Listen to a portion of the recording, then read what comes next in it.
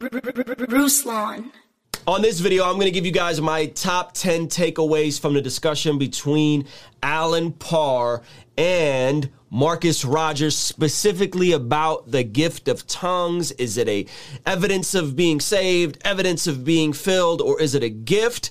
All of that in this video. But before we get into that, guys, my name is Ruslan. If you want a free How to Study the Bible course, the link is in the description, or go to mastermydevo.com to get you more clarity, get you more context, get you more consistency, ultimately for more life change and transformation in your life. Guys, make sure you head over to Alan Parr or Brother Marcus's channel. Either of their channels has the full live stream. It's about an hour and a half long. I think it's worth the entire watch. I watched it. I rewinded some of it. I thought it was really good. I thought they were very respectful. And I'm going to give you guys my 10 takeaways on this conversation. Number one is I appreciated how both of them were there for a desire to see unity amongst the believers.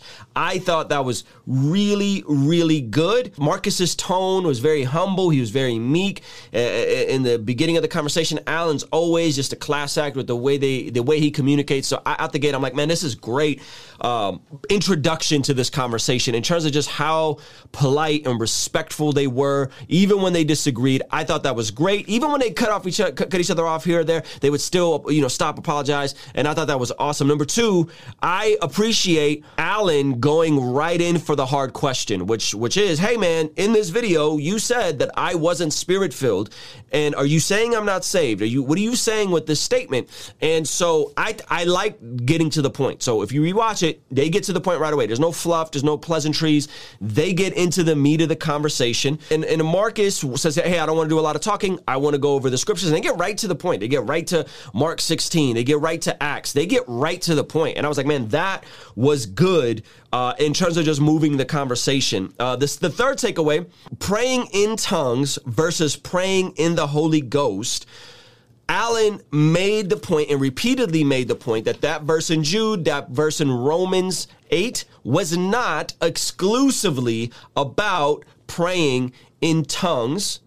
And Jude wasn't exclusive of praying in tongues. That praying in the Spirit, praying in tongues is not the same thing. He said you will be hard-pressed to find a scholar that agrees with you. And so I've done my due diligence on this conversation, and I went and seeked out the very few charismatic-leaning scholars I know. By scholar, I just quite simply mean somebody that holds a higher-level degree with regards to the Hebrew, the Greek, has operated at PhD level, who also is a charismatic. The only person I know have access of is Dr. Michael Brown. I've had him on my channel before. Some of you guys haven't seen this. I encourage you to revisit this conversation. Here's his answer on if praying in tongues is the same as praying in the Spirit. This is with someone who knows the original Jewish language. He went to, I believe, NYU. He holds an upper doctorate degree. He is one of the few charismatic scholars I know, and this is what his position was. So I wanted just to run this back real quick to you guys so that there's no confusion on what the scholars view on that passage. That if these passages about praying in the Spirit are about praying in tongues, or if praying in tongues and praying in the Spirit are two different things. As someone that you have studied the original languages, you could speak in it. Where do you fall on that? Is the praying in tongues, can someone who doesn't have the gift of tongues pray in the Spirit? And how does that work together? Yeah, it's both and. Ephesians 6, pray in the Spirit with all kinds of requests. Well, he's telling us to pray with our understanding there. So if you can't pray in the Spirit while you pray in your native language, well, then are you praying in the flesh? What is that? So of course we can pray in the Spirit in our native language. So yes, we're praying with the cooperation of the Spirit, the anointing of the Spirit, the leading of the Spirit. Yep. But certainly, since Paul talks about praying with my Spirit and we're praying by the Spirit to God, obviously speaking in tongues is one of the most wonderful ways to pray in the Spirit. So you have Ephesians 6, praying in the Spirit with all kinds of prayers requests. You have Jude that you mentioned, build yourself up in the most holy faith, praying in the Spirit. And then you have Romans 8, that the Spirit intercedes for us with groans that can't be uttered. So that to me is travail, when you're so deeply gripped that all you can do is literally groan and sob. And Dr. Michael Brown, one of the few charismatic scholars that I know who believes in the gifts of the Spirit, has been to NYU, upper degree, understands the Hebrew, the Greek. Guys, go watch my interview. That is what he said on that, which sounds right aligned with what Alan Parr was saying here. The evidence is the issue, right? The evidence versus an evidence. Praying in tongues being the evidence versus an evidence, I think was discussed. That was the fourth takeaway, which I think Dr. Michael Brown also covers here, which those of you guys that aren't tongue speaking, this should encourage you. In that posture, it happened for me. It hasn't happened for other people. But what I am getting from you, though, is in all of these things, there are no JV Christians. There are no, you're just a little less than, you don't have the Holy Spirit, you don't have the fullness, hey, potentially you could get the gift of tongues someday, but, is that fair to say, like, there is no tier of Christians based on them not speaking in tongues? Right, absolutely. And it's cruel and judgmental to make someone feel like there's something wrong with it. What do you want that person to start making up words? It's cruel and judgmental to make somebody feel like there's something wrong with them. What do you want that person to do? Start making up words. Or trying to produce something, or think that somehow God loves them less, or that there's the saved and the really saved. So obviously, many of us live way below our spiritual potential. Right. Many are just caught up with worldly things, or prayerless, or don't really have a burden for the lost, or bound by some sexual sin or whatever, and we're walking it way beneath our potential in the Lord. And if the Lord spoke to us directly, he might bring a word of rebuke and correction, but that's to us as his children. There's not, here, let me say this. I absolutely believe the Bible is very clear on the role of leaders and the importance of leaders in the body, but the clergy-laity distinction is not a biblical distinction. That's a traditional. Remember, us, them, higher ups, higher anointing. So, guys, you can check out that entire conversation with Dr. Michael Brown, which he talks about. Is it the evidence or an evidence of being in the Spirit? The fifth takeaway is Alan said that praying in the Spirit can be praying in tongues, and he made it very clear that he is not against believers praying in the Spirit. He's not against charismatics. He's not against anyone from any affiliation or camp. This was some of the feedback I kept getting. I kept getting brothers hitting me and saying, Alan's Reformed, Alan's a Calvinist, Alan is a cessationalist, which means they believe the gifts have ceased. I really appreciated Alan being very clear and saying, hey, listen, if you're in your private prayer time and you want to pray in tongues, I am not against that. Okay, so I thought that was very good for Alan to clarify, because there is this thing that folks think that, because he likes John MacArthur, that Alan doesn't like charismatics, or that he doesn't like praying in the Spirit, or those things. And I thought that was really, really good for him to clarify. Takeaway 6, at one point, Mark, I wish he wouldn't have done this. This bugged me. And this is like not nothing personal. But at one point, he started naming some of the other people that Alan's initial video applied for in terms of channels we should unsubscribe for. And he named a YouTuber that I wish he hadn't named. It's one of these Heresy Hunter channels. It was giving out free clout tokens. We don't need to give out no free clout tokens for anybody that's out here just bashing people left and right on YouTube, calling out every video is about a heresy, every video is about a false teacher. And Marcus said one of the guys' names, and I wish he hadn't have done that, because I think that's exactly what those types of creators want.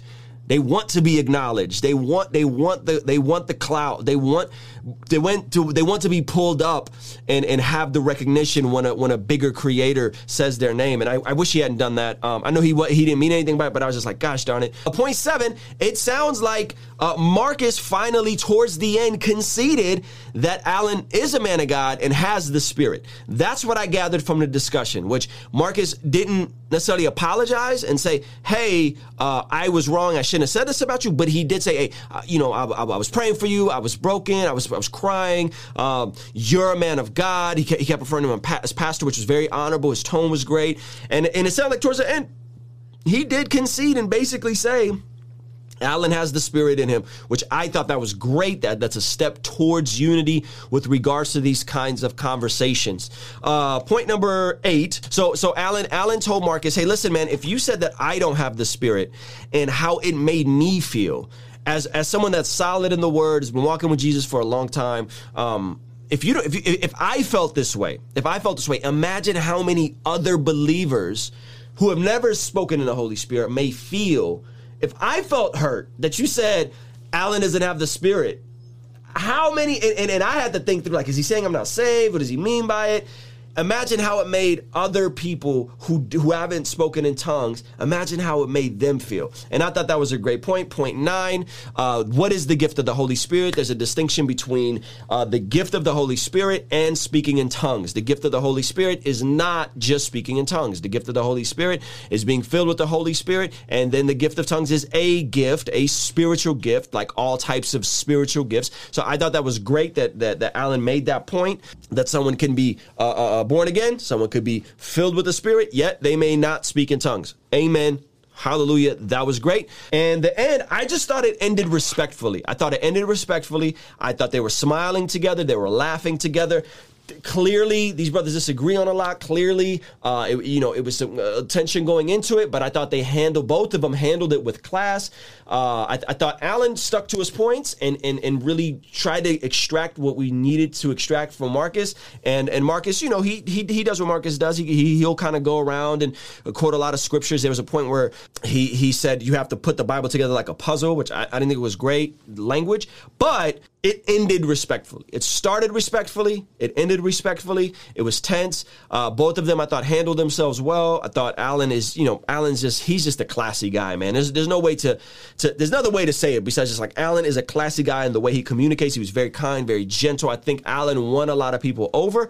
And I think Marcus showed his humanity in it. Like, I think Marcus showed his humanity in someone that is still learning, and still struggling. And I would hope that he would continue making himself vulnerable and having these conversations. I know I love having conversations with people I may disagree with, or maybe I don't understand something fully yet. Maybe I don't have the full context of, or maybe there's a different thing that they show or experience in their church services or their, revivals. So that's my 10th takeaway. Overall, I think this is a conversation that needed to happen. Overall, I think this was a conversation that was good. Some of y'all are so passive aggressive, y'all keyboard warriors, and then when Cass is ready to talk face to face and hash it out, why do we have to be so divided? Hey, sometimes folks got to talk it out. Sometimes brothers got to hash it out. Sometimes we got to get to the bottom of it. We got to get clarity. Clarity will bring confidence. We know where these brothers are at.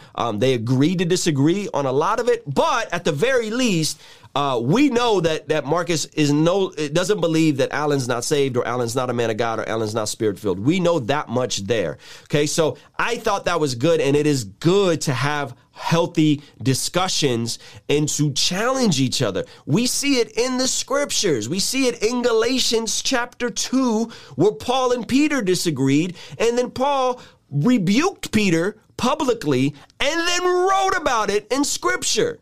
I think if that happened amongst the brothers that wrote our New Testament Bible, that it is okay for brothers today to get together and say, hey, man, we disagree with this, or I don't understand what you mean by this. I don't understand what did you say? You said this, but did you mean this? I think that is healthy. I think that is good. I think we need that, regardless on what these dudes, where we may fall individually on certain theology. And there's things I disagree with a lot of people. There's probably things I disagree with myself from a year ago. My views that may have changed. That is okay.